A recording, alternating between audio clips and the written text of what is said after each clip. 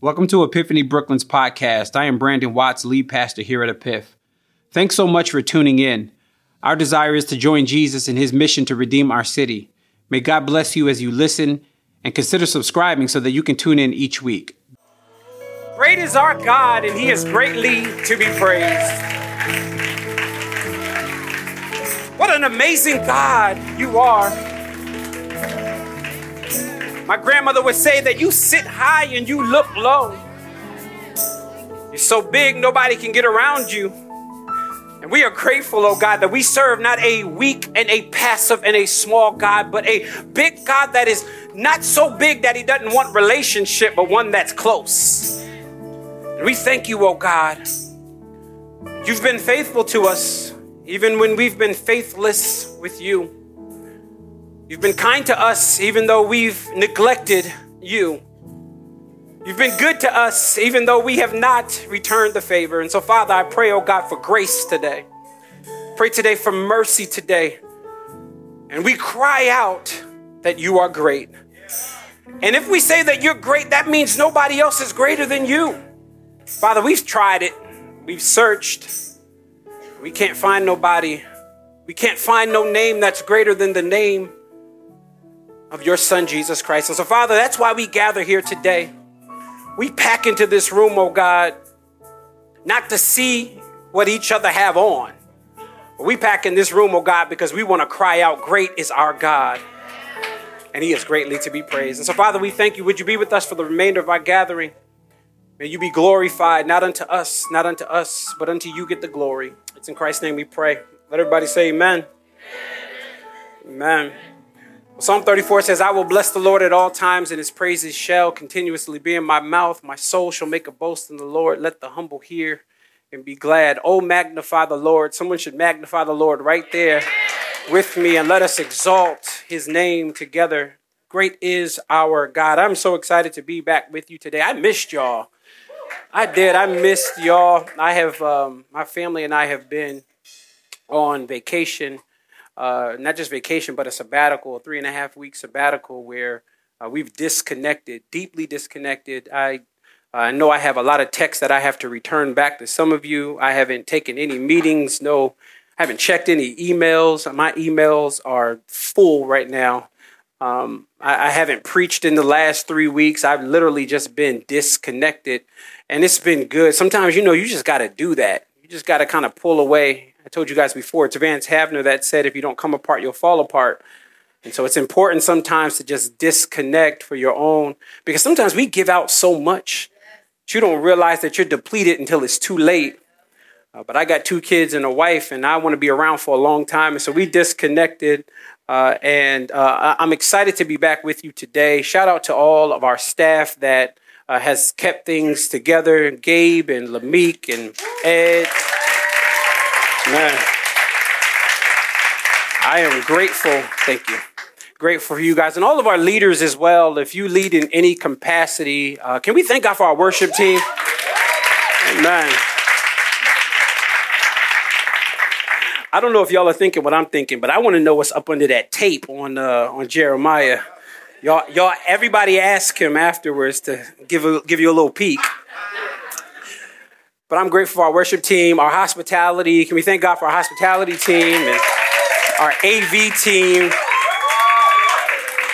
Our parents should thank God for our children's ministry and everyone who held things down, and not just our leaders and our staff, but I thank God for those who preached over the last 3 weeks while I was out. Pastor Timmy, can we thank God for him? Man.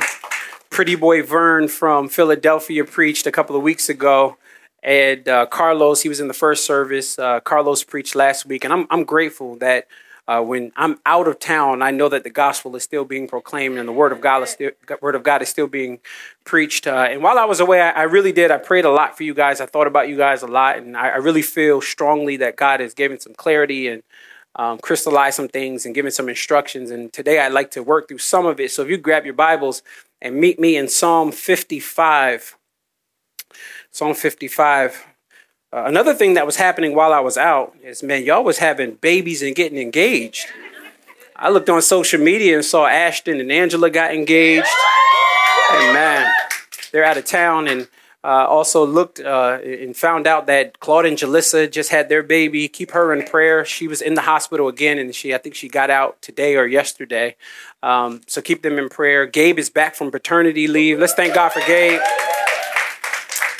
Man, Gabe was out for 3 weeks, and then he came back, and I was out for 3 weeks. So I literally haven't seen Gabe in 6 weeks, and so it's good that God is still moving, still doing some things. Carlos as well, that preached last week, is also expecting another child. Is he having a girl? Do y'all know? That brother need to get a shotgun. Just saying. But it's really good that, when you go away, you can still see. I gauge health of a church by people getting first converted to Jesus, but also having babies, getting married, getting engaged. That's signs of health, and we should stop and celebrate that. And man, thank God for that, because you never know when your day is coming. All right. I need somebody waiting for their Boaz to be like, y'all so stupid. Well, listen, I'm excited to get into the Word of God. Because I've been on vacation, I said some reckless things in the first service. So yes, I did. Or I'm going to just jump right in. Psalm 55 is where we're going to be. Can we thank God for Ty as well? She's back as well. She got that hair today. All right, B. She does look cute.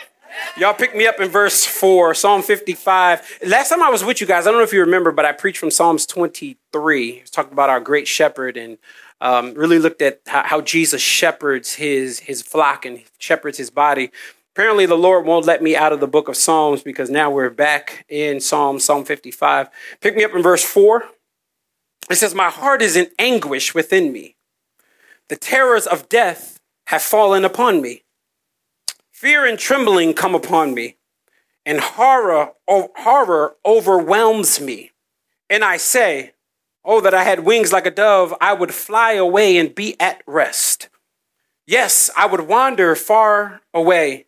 I would lodge into the wilderness. I would hurry to find shelter from the raging wind and the tempest." If you could do me a favor and jump to verse 16. "But I call to God, and the Lord," watch the confidence, "will save me."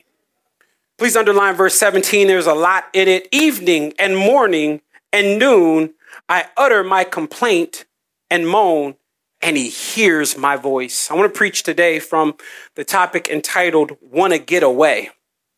Look at your neighbor and say, sometimes you just want to get away.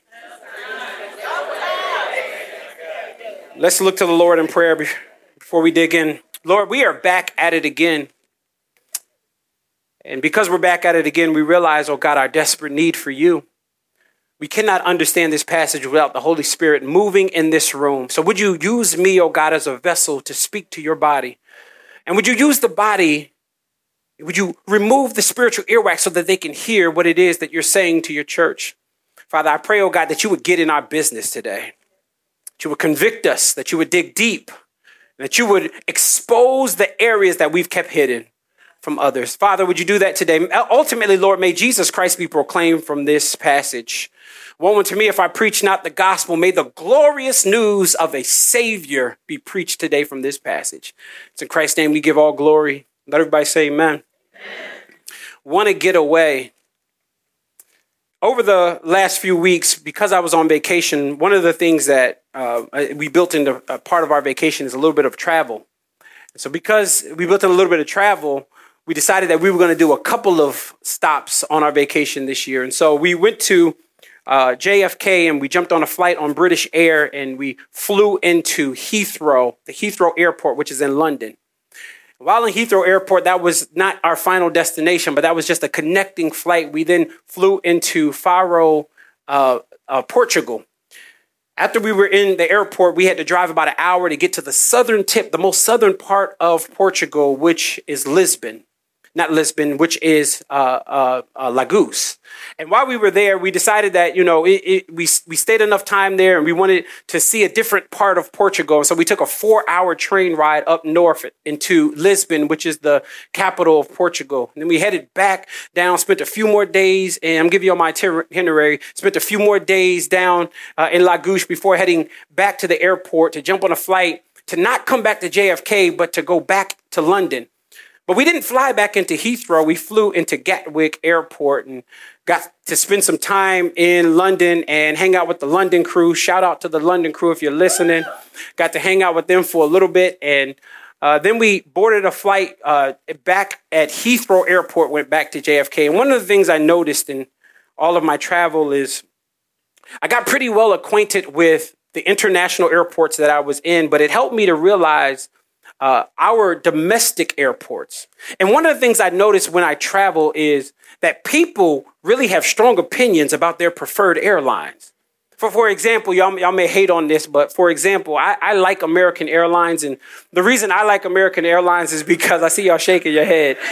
The reason I like American Airlines is because I've been flying with them for a bit. And because I've been flying with them for a bit, I built up some frequent flyer miles. And so I like them. I'm waiting for my free trip to Hawaii. And so I keep flying with them and putting my flyer miles in. But I know there's some ungodly people in here that like Southwest. I know it. Y'all like it because it's cheap. But hear me and hear me well. If you're not in Group A or Group B, you got to stand in that line that wraps all the way around to the other gate. And you probably won't get your bags in the overhead. But one of the things I noticed when I was walking through JFK heading out to vacation is I noticed Southwest slogan on a banner at a Southwest terminal. And their slogan literally said, "Wanna get away." And as much as I hate Southwest, I couldn't help but identify with their slogan. I couldn't help it. It arrested my attention because I realized that their slogan of "wanna get away" is very consistent with most of us in this room. All of us in this room have had that situation where we just wanted to get out of it. Maybe it is a marriage that is on the brink of divorce or an unruly child that you are ready to kick out of the house and you want to get away from them. Don't act like that don't happen. If you didn't say, "Oh man, amen," maybe you were that child that your parent was ready to kick out. Maybe it's a job that is so stressful that you are ready to quit and you want to get away. Or maybe it's none of that. Maybe it's family drama. And instead of cussing your family out, you would rather just get away. All of us have experienced that moment where we just wanted to run. We just wanted to disconnect. But when I read this passage, it really helps me to understand that that's not isolated, but David should help us to identify that that's actually common. The feeling of wanting to get away, even though getting away doesn't help the situation, is still there when you get back. But David helps us to realize that wanting to get away is very natural. And so in the text today, David is going to show us, and I would say one of his most vulnerable texts, one of his most vulnerable psalms. I think this is such a vulnerable psalm here because he's expressing anguish and he's expressing a deep, deep hurt in his life. And, if you look at the inscription above the text, stay with me. I got to lay a little foundation here. The inscription above the text says that it was written by David. But many commentators have suggested that it is not David who wrote this psalm. They have suggested that scholars down through the years have attributed this psalm to David because it sounds like David, but David didn't actually write it. In other words, they're accusing David of being an ancient Cardi B where the lyrics is tight, but she ain't write it. So they're accusing David of slapping his name on there, but David didn't write it. But I beg to differ. Because when you read Psalm 55, it is consistent with how David writes, but not only is it consistent with how David writes, it points to a specific situation in David's life. In this passage, it's going to point to, in this Psalm, it points to when David was afraid for his life because of Absalom. Someone say Absalom. I don't know if you know much about Absalom, but there's a couple things you should know. One's important and one's not. Here's the one that's not important. Absalom was a handsome dude. You know you cute when the Bible says you cute. In fact, let me just read a passage for a little Bible here. 2 Samuel chapter 14, verse 25 says, "No one in Israel was as handsome and as well built as Absalom. Touch your neighbor and say he had a hot boy summer every summer. That's Absalom. In fact, the text will go on in verse 26 of 2 Samuel 14. The text goes on to say that once a year he would cut his hair. And when he would cut his hair, they would weigh his hair. And his hair came out to 5 pounds. That is a lot of hair. But this is how attractive and charismatic David, he used natural products. That's why his hair grew like that. But David is afraid of Absalom, and David is hurt by Absalom's betrayal because Absalom in this passage is trying to betray David and take the throne from him. And so Absalom, yes, he's handsome, but here's the stinger. Absalom is David's third son. Like, you got family issues when your son isn't just trying to take over the throne, but you got to understand they didn't have voting booths in ancient times. They didn't have an electoral college in ancient times. You rose to the rank of king by being shanked in the shower. That was it. By being stabbed while you were sleeping, the new king would rise to the ranking of king. And so what you notice in this text is he's being honest here about the betrayal that he is facing with his son. And if it was an enemy, it might be different. If this was somebody who was in competition with David, we might not get Psalm 55, but we get Psalm 55 because it was somebody close. In fact, I'm not going to preach it, but look at verse 12 real quick. It says, "For it is not an enemy who taunts me. Then I could bear it. It is not an adversary who deals insolently with me. Then I could hide from it. But it is you, a man of equal, my companion, my familiar friend. It is David's own son that is trying to betray him. And that, like, you think you got family issues. David is hurt right now. David is full of anxiety right now. David is full of contention right now because his son is trying to betray him. And what he lays out in Psalm 55 is a very honest and open and vulnerable passage, only to be rivaled in vulnerability with Psalm 51. Psalm 51, if y'all know anything about Psalm 51, it's David's repentance after, I messed up in the first service, so I won't do it here, after he slept with Bathsheba. He sleeps with Bathsheba. Those who in the first service know why I'm trying to be careful here. He sleeps with Bathsheba and what we get from that is a repentance in Psalm 51. That is the only place that we've seen him be as vulnerable as he is. But Psalm 55, he's laying it all out. Psalm 55, he's letting you and I in on the inner turmoil that he has. In fact, why don't you pick me up? Let's consider the text.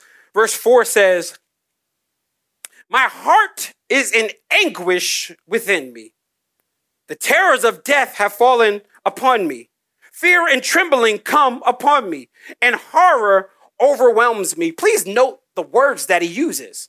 There's 7 words that he uses in verse 4 and verse 5 that lets us in on the inner turmoil. He uses words like anguish, terrors, death, fear, trembling, horror, overwhelmed. David is having a full-out panic attack in Psalm 55. David in Psalm 55 is letting us in on how hurt he really is. And here's my question. If David can be honest about his internal panic attacks and his internal anxiety, why do you hide yours? Okay. Why do you come with the church face on and over spiritualize your trauma when the king of Israel is letting it all out there? Like, you got to understand, this is the same David that in 1 Samuel chapter 17, he's a young shepherd boy and he's bringing the boys in the army their lunch, and he overhears an uncircumcised Philistine. And he says, "Who is this uncircumcised Philistine that taunts the army of the Lord?" And the Bible says that he picks up a smooth stone and he puts in a slingshot and he strikes Goliath in the head. But that's not it. He's such a warrior that he then goes to Goliath and takes him and cuts his head off. That David was fearless in 1 Samuel 17. But that David is fearful in Psalm 55. This is the same David that when he was caring for the sheep, the Bible says that he was telling Saul that a lion came. Y'all remember this story? And a lion came and he grabs one of the lambs. And when he grabs one of the lambs, the Bible says that David goes up to the lion, pulls the lamb out of his mouth. And the Bible slows down and says he grabs the lion's beard and he kills it. Okay, but that's not enough. A bear then comes. And after a bear came, he kills that too. That David is fearful in Psalm 55. This is the same David that when he was walking with Saul and Israel was singing praises to their king Saul, they said, Saul kills 1,000, but David slays 10,000s. In other words, David was a warrior. David was bold. David was brazen. David was fearless. But even though he was fearless, he's fearful in Psalm 55. What is it that made him so fearful? The betrayal, not a lion, not a bear, but the betrayal of his own family. And because of that, he lets it all out there and he says, I got issues. I got issues. Even though I'm the king of Israel, I'm going to put my pen to the paper and I'm going to tell you inside. He's not talking about a physical threat. Everything he just laid out was internal wrestle. And some of you in here, you walk in here with the church face and you over spiritualize your trauma and you don't want to let anybody in on the fact that you're dealing with issues. Like you're sitting here looking at me today, you writing notes and you got your cute face on and nobody knows what you're dealing with. But the king of Israel was able to be honest. Why are you not honest about your issues? Listen, we know your marriage is falling apart. Huh? We know you got issues, but you come in and you're like, nah, we're good. Well, why do you hide that? Why do you act like you're not, like, let's be honest. Don't act like you're not upset when you see others get engaged and you're still single and you're going, God, but I'm lonely, God. Why do we hide that stuff when God is like, no, you can lay it all out there because the king of Israel lays it all out there. And he's not afraid to say, I'm hurting. Some of you, honestly, what you need is not a church service. Some of you need therapy. That's the deepest thing I'm going to say all service. Listen, some of us in this room need to deal with our issues with a professional. And we made it taboo.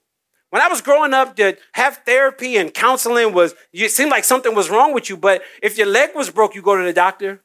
Why is it when my emotions are broke, I hide it? But David's not hiding it. David is laying it all out there. And some of you need a good therapy session. Look at your neighbor and say, you just need a nap. You need a good cry. You just need to get it out. You need a good, and hear me, as your pastor, I'm not telling you something that I don't personally wrestle with. Bi-weekly, I sit on someone else's couch so they can counsel me. Bi-weekly. And I don't skip it. Why? Because I know that I got internal issues that I need to not over spiritualize and come in and say, great are you, Lord, and then go out and act like I don't have issues. No, I need help. I need help. And so when I read Psalm 55, I realize that David is like, I need help too. And I'm going to express that I'm in pain. I'm going to express that I have internal issues. And he uses words like, my heart is anguished within me. He says, fear and trembling come upon me. Some of you, I'm telling you, that you need more help than just the body. You need more help than just Sunday morning. You need more help than just DNA. But God has given us professionals to ask you the right question. God has given us professionals to help work through your issues. And what we would rather do is run from our issues. But God is like, no, deal with it. But I've given you help to help you with the issues that you're dealing with. And that's what we need to do. Some of you just need a vacation. Listen, I feel good. I've been gone for 3.5 weeks. I sat on the beaches of Portugal eating sardines. I don't even eat sardines, but the fish was so daggone fresh. I was eating cheap food, cheap fish, and enjoying long midnight walks with Ty. And I came back and I got energy.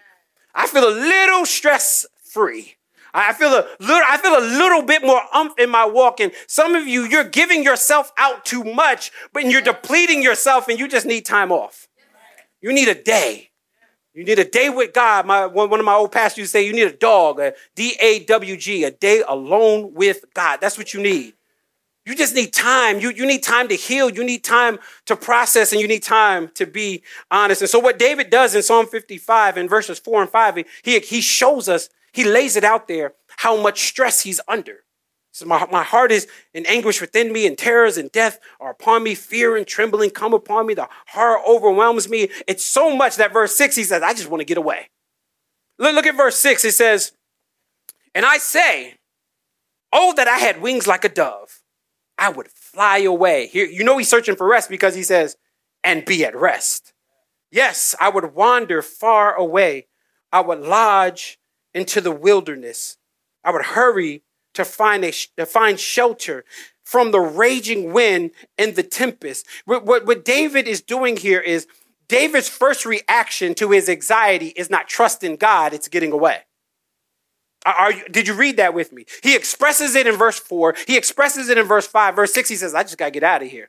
I just got to get away from this. If I get away from this, then I will be at peace. We know he's searching for peace, he says, because if I had wings like a dove, I'd fly away and find rest. But do you know that rest sometimes rest is not the absence of issues. It's trusting God in the midst of the issues.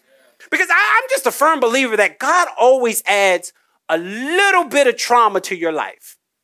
Do you know the world that you live in? You know the family you were born into? I need somebody that got a dysfunctional family say, I always got issues. And what God does is he doesn't often remove you from the issue. He shows you can trust me that I got your back in the middle of the issue. And some of you, that's what you've been doing. You've been doing like David. You've been trying to run away to find shelter, but the shelter you're running to often ain't healthy. Can I talk right in here? Some of you, where you are running to is, see, this is why people run to drugs. The reason people run to drugs, if you ask someone who is addicted to drugs, they will say, I'm just trying to escape reality. They're trying to get away. So what we do with drinking, we drink our problems. We're functional alcoholics. Some of you sip way too much. You just do. You just always got to be nice. And the reality is you're trying to escape your issues. And maybe it's not as deep as drinking. Maybe it's not as deep as drugs. But some of you binge watch TV too much. See, I knew I wasn't going to amen. If you watch 3 seasons of a series in 2 days, you got a problem. And you need a job. I mean, that's all you do is watch TV. But some of us, that's how we escape reality, because what we do is we get so deep into this series, and I know it's good, but we get so deep into it that we escape reality and we enter into a world that's not reality. Some of you, it's overeating. You eat your problems away. You got issues. Instead of going to therapy, I'm gonna just have another plate. I'm gonna supersize it. I'm gonna keep eating. And what we do is, see, this is real.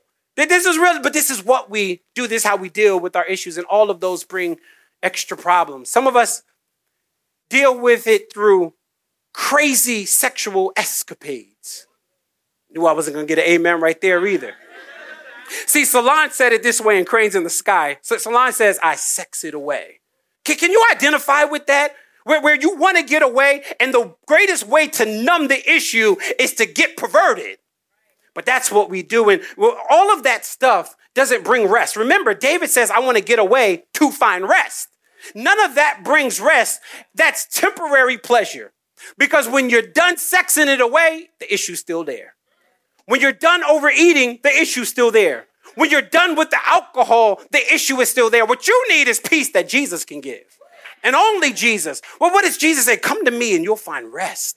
He is the rest. He is the joy that you are searching for. You are trying to escape the wind and the tempest, but what you need is Jesus, because Jesus is the one that can keep you sane in the middle of it. If he doesn't remove you out of it. See, I'm not that preacher that's going to say, you come to Jesus and everything will get better. I'm actually the opposite. You come to Jesus, he always lights you up. You come to Jesus and he turns up the fire, and he does it because he wants to know, do you rely on him or yourself? He wants to know, do you trust him? I love the way the scriptures say it blesses the man who trusts in the Lord, whose trust is in the Lord. David ain't trusting the Lord in verse 6. David ain't trusting the Lord in verse 7. David ain't trusting the Lord in verse 8. How do I know? Because he's running instead of dealing with his issues by trusting in the one who can deal with it. So God might not move the trauma. Now, I'm going to just be honest. God might not move the situation. He might not. You might got to deal with it for the rest of your life. But do you depend on him? Do you trust him? Do you know that God has your back? I told of a story of a professor that he wanted the class to know what perfect peace was. So he pulls out all of these canvases and he pulls out paintbrushes and paint, and he says, draw the perfect picture of perfect peace. Whatever that looks like, whatever perfect peace looks like for you, draw that picture. And they get out the paintbrushes and they start to draw. And one of the guys drew himself on a beach. relaxing with calm waves. Someone else draws himself on the golf course, and that was his place of zen. That was his place of perfect peace. But there was one student when the professor was walking by, he sees his canvas and he notices that he draws dark skies and huge waves and rain, and he draws lightning. He paints lightning. And the professor was convinced that he didn't understand the instructions. So he says to the student, he says, you don't understand the instructions. The instructions was to draw a place of perfect peace. And the student says, oh, you're missing it. Because in the midst of all of the storm, he drew a bird with a musical note. He says, see, that bird still got a song in the middle of the storm. And that's what God will do to you. In the midst of turmoil, what took others out, you sing through. What made others depressed, you still got your right mind. And how do I know you got your right mind? Because you made it to church today. Others stayed in the bed with the covers over their head, but you got perfect peace because you got a perfect Savior. You got perfect peace because you have a perfect Master. You have perfect peace because you have a perfect Lord. And that's what I love about Jesus is Jesus doesn't just say, I am the peace. He shows you how much he is the peace. Anybody ever was ready to lose your mind and then God showed up and showed you peace? He showed up and showed you he's the one that's able to restore and keep you. Look at your neighbor and say, God's always had my back. Look at somebody else and say, God's always got me. I ain't ever got to worry if God got me. He got me. I know that's not good English, but that's good theology. God got me. God always got me. He says stuff. I mean, I trust him so much. He says stuff like in Matthew 28, he says, I will never leave them nor forsake them. Like, do you know how great that promise is? That he says to you, there's not a moment, there's not a situation, there's not a millisecond that you have gone through life that Jesus ain't been there. Why? Because he said himself, and he's not a liar. He said himself, I'll never leave you nor forsake you. And so he is our perfect peace. I put Bible there, Isaiah chapter 26, verse 3 says, he will keep you in perfect peace whose mind stayed on him. So I came this morning back from vacation to tell you to hang in there. Like, don't give up. Don't give up because it seems like your world is caving in. You can make it. Why? Because you have a good Savior. And so how does this type of peace happen? Pastor, I hear you. I can have peace in the midst of the storm. I can have peace in the midst of the chaos. But how do I get that? How do I get that peace? Well, I told you therapy is good. I told you need a vacation. I told you need a good nap and a good cry. And all those are good. But here's one biblically. He shows us in verse 16 how you can get that peace. Here it is. But I call to God and the Lord will save me. Okay, that's a prayer life. Verse 17, evening and morning and at noon, I utter my complaint and moan and he hears me. David knew that the only way out of his issues was constant communication with God. See, we don't pray enough.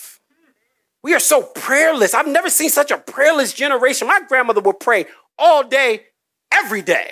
Anybody had a grandmother that prayed all the time? You had to pray before meals. You had to pray what street you was walking down. You had to pray what you was putting on that day. That's how my grandmother used to pray down in Fayetteville, North Carolina. But we go through our days and we do not communicate with God. And David understood that I can't be this season. And that's what we do. When life hits us, we stop communicating with God. And so David is like, no, I'm not going to hang up my prayer life because I'm going through. No, this is the time for me to press in. This is the time for me to give it over to the Lord. And some of you need to step your prayer game up. You know what distracts us from prayer? What distracts us from prayer is those devices you have in your hand. My son the other day, my oldest son, no lie, he walks around the house and he says, everybody give me your phone because I want to check everybody's usage. So we submitted to him. I didn't even know you could do this. He grabs the phone. He goes into settings and he goes into screen time. And when you click on screen time, you literally can see all of the apps and how long you've been in each app. You can see how long you've been on the phone, how long you've been on Facebook, how long you be in them DMs that you shouldn't be in, how long you can just see it all. And he looks at all of our stuff. And I'm going to be honest with you. I was convicted. I was convicted because I realized when I looked at the average daily use on my phone, it succeeded how much I pray. Okay. See, here's my challenge to you this afternoon. My challenge to you is to go in your phone, go to settings, go to screen time, and look and see how long you've been on your phone. And once you see the average daily time, which is the biggest number on the screen, once you see that, match that in prayer this week. So if it says you've been on your phone for an average of an hour and a half, how about you pray an hour and a half? But why do we would rather communicate on social media than we would with the King of Kings and the Lord of Lords. We would rather communicate with our best friend more than we do God. We would sit on the phone until we fall asleep before we communicate with God until you fall asleep. And God is like, listen, I ain't mad. I just miss you. I just want to talk to you. Come to me, because it is in prayer that you realize that God ain't that far. He's actually near. It is in prayer that you realize that you might feel like God is far. You might feel like your prayer hit the ceiling and came back down, but it is in prayer that you realize that God actually is close. Because if he was far, you wouldn't feel anything. The fact that you feel far is proof that he's actually close, and it is prayer that shows us that. And so I don't want you to just note that he prayed, because David could pray one time, and we all could be like, all right, well, he prayed one time. I can do that. But David didn't just pray one time. Watch how consistent he was. Verse 17, y'all still with me? Evening and morning and at noon, I utter my complaint and moan to the Lord. Do you know in ancient Hebrew time, they would consider a full day evening to morning. So we consider a full day morning to evening. But in ancient times, it was evening to morning. In fact, when God created the universe, the last verse of Genesis chapter 1, God says, after he looked around, he said, it is good. He said, and there was evening and morning, showing us a full day. But David, when he considers his prayer life, doesn't just consider the day. He considers the consistency in his prayer, because he says evening, morning, is this in your Bibles? And noon. In other words, I pray all day about this situation. I'm constantly communicating with God. And wouldn't it be wonderful if we was constantly communicating with God? Where we never got far away from a prayer. Where we had to make that decision, instead of just quickly making it, we said, wait a second, I just got to go in the bathroom for 5 minutes. And I got to pray. See, your life should be marked by two types of prayers. The first prayer is, there should be, if you have carpet in your house, there should be knee prints in the carpet because you're kneeling before the Lord in a lengthy prayer. And then your life should be marked by popcorn prayers. You're going through life and you're constantly communicating with God. And that's what David is doing. David shows us that does not mean David sat in a room and prayed all day. That means as David went through his life, he was calling on the Lord. So he says, I call to God and the Lord will answer me evening and morning and noon, showing us consistency. But don't just note consistency in verse 17. There's a lot in verse 17. Note the content of his prayer. The content of his prayer in verse 17 says, I utter my complaint and moan. In other words, David realized that his life was in such shambles, he had no time for cute, well-crafted prayers. He had no time to say, Father of Jacob and Isaac. No, you ever had that prayer where you had to say, Lord, what's up? Oh, see, y'all not there with the Lord. See, there are some situations that the Lord put me in. I'm like, Lord, seriously? You don't see my faithfulness? Don't act like y'all don't pray that. You don't see me giving to the church. You don't see me being faithful to my spouse, even though dudes is hollering. And y'all ever pray that type of prayer where you are honest with God? And see, this is what I love about God. He's not overwhelmed nor offended by your complaint.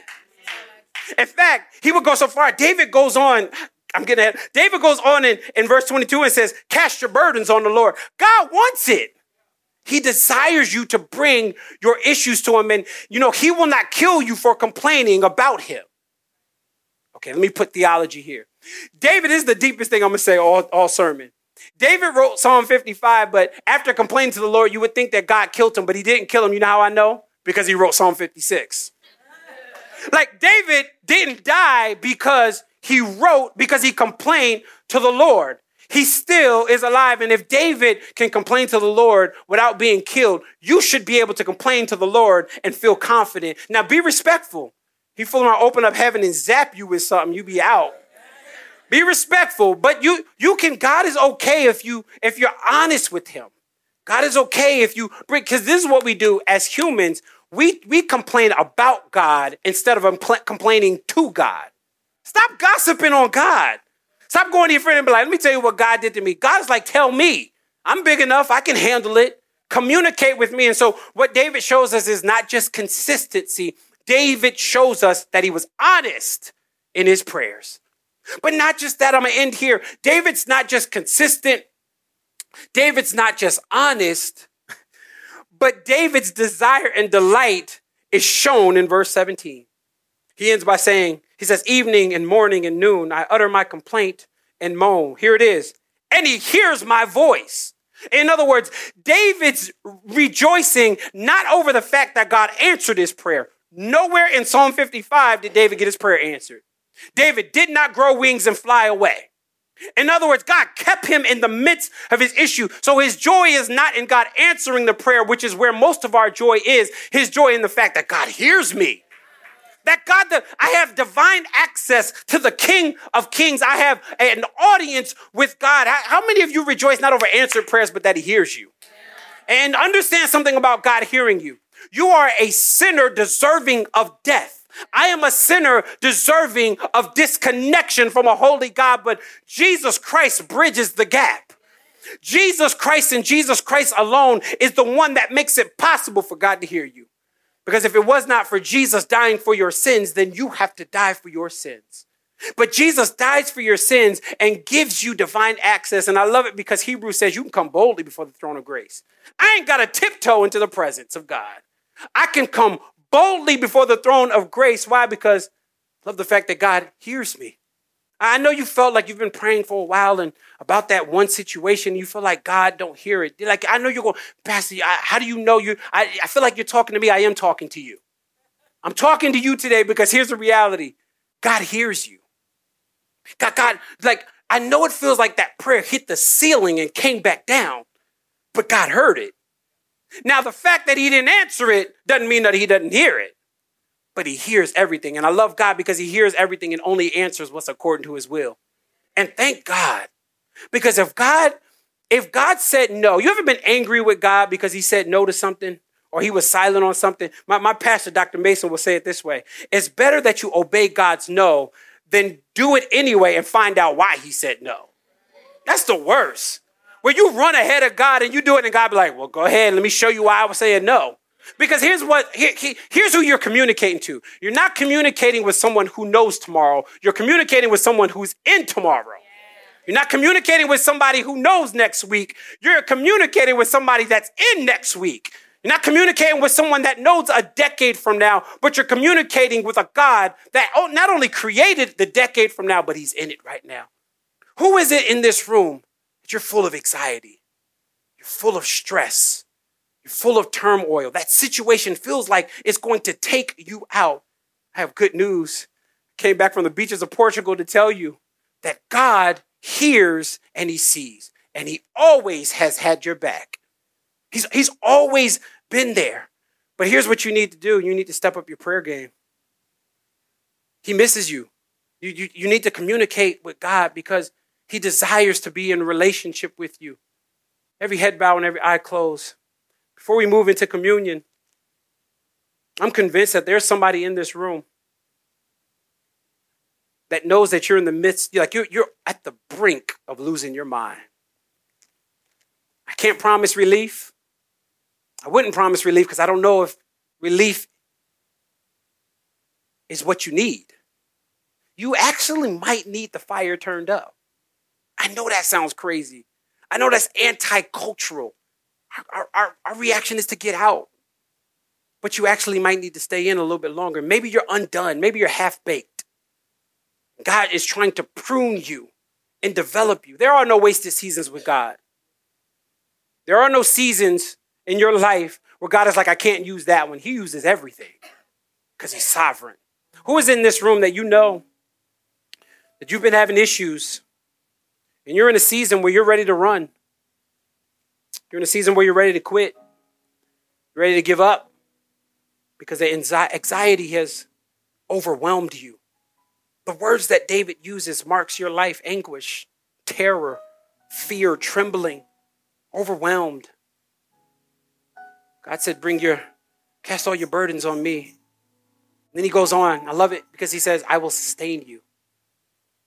If that's you, if you know that you're ready to give up, and you need the sustaining power of Christ, do me a favor. We don't have a lot of time. Can you just run down to the altar? If that's you, all sermon, you're like, that's me. He's talking to me. Please run down to this altar and hear me. I'm on the altar today. Please, come on. If that's you, don't be fearful. Thank you for priming the pump. Don't be fearful. Come down. Y'all move on in, because we got to do business with the Lord. If you know that you haven't been honest with God, David is so honest in Psalm 55. But if you know you haven't been honest with God and honest about your feelings, and you haven't only lied to God and lied to yourself, but you've lied to the person sitting next to you about your issues, run down to the altar, because there's peace and restoration. Listen, the restoration didn't end the altar. This is just prayer. The restoration is giving it to the Lord. Father, I pray for everybody on this altar. I see familiar faces and some unfamiliar faces. And even though they're unfamiliar to me, they're familiar to you. Not only is their face familiar, but their situation, you know about it. You are not in heaven confused on how they got into it. But you use it for your glory. And if we're honest, oh God, as we're sitting on this altar, if we're honest, we are ready to quit. We are ready to give up. We're ready to throw in the towel. And so, Father, what we need is rest, not the absence of issues, but we need you. Need you to care for us. Need you to pastor us. Need you to comfort us. Lord, I don't want to downplay the trauma on this altar or the trauma that's in the seats. I don't want to downplay it, Lord. Somebody in this room has gone through something serious and they're in desperate need of help. But help them to realize, Lord, that the best help they can have is trusting in you. But not just trusting in you, because prayer shows us dependency on you, but you also give us the body. May we confess to somebody else what we're dealing with. May we stop trying to hide it. If the King of Israel could be honest, Lord, help us to be honest. Lord, I pray, oh God, for the one on this altar that does need therapy, that is over-spiritualizing their trauma. I pray for that person. I pray, Lord, I want to get charismatic in this prayer. I pray for the resources to be available for them to get therapy. I pray for the insurance to kick in so that they can get therapy. I pray for the copay to be paid every time. Because that is what we need, oh God. We need help. And so, Father, I plead with my brothers and sisters on this altar, oh God, that you would be so kind, oh God, to hear us and to answer us. It is in Christ's name we give all glory. Amen.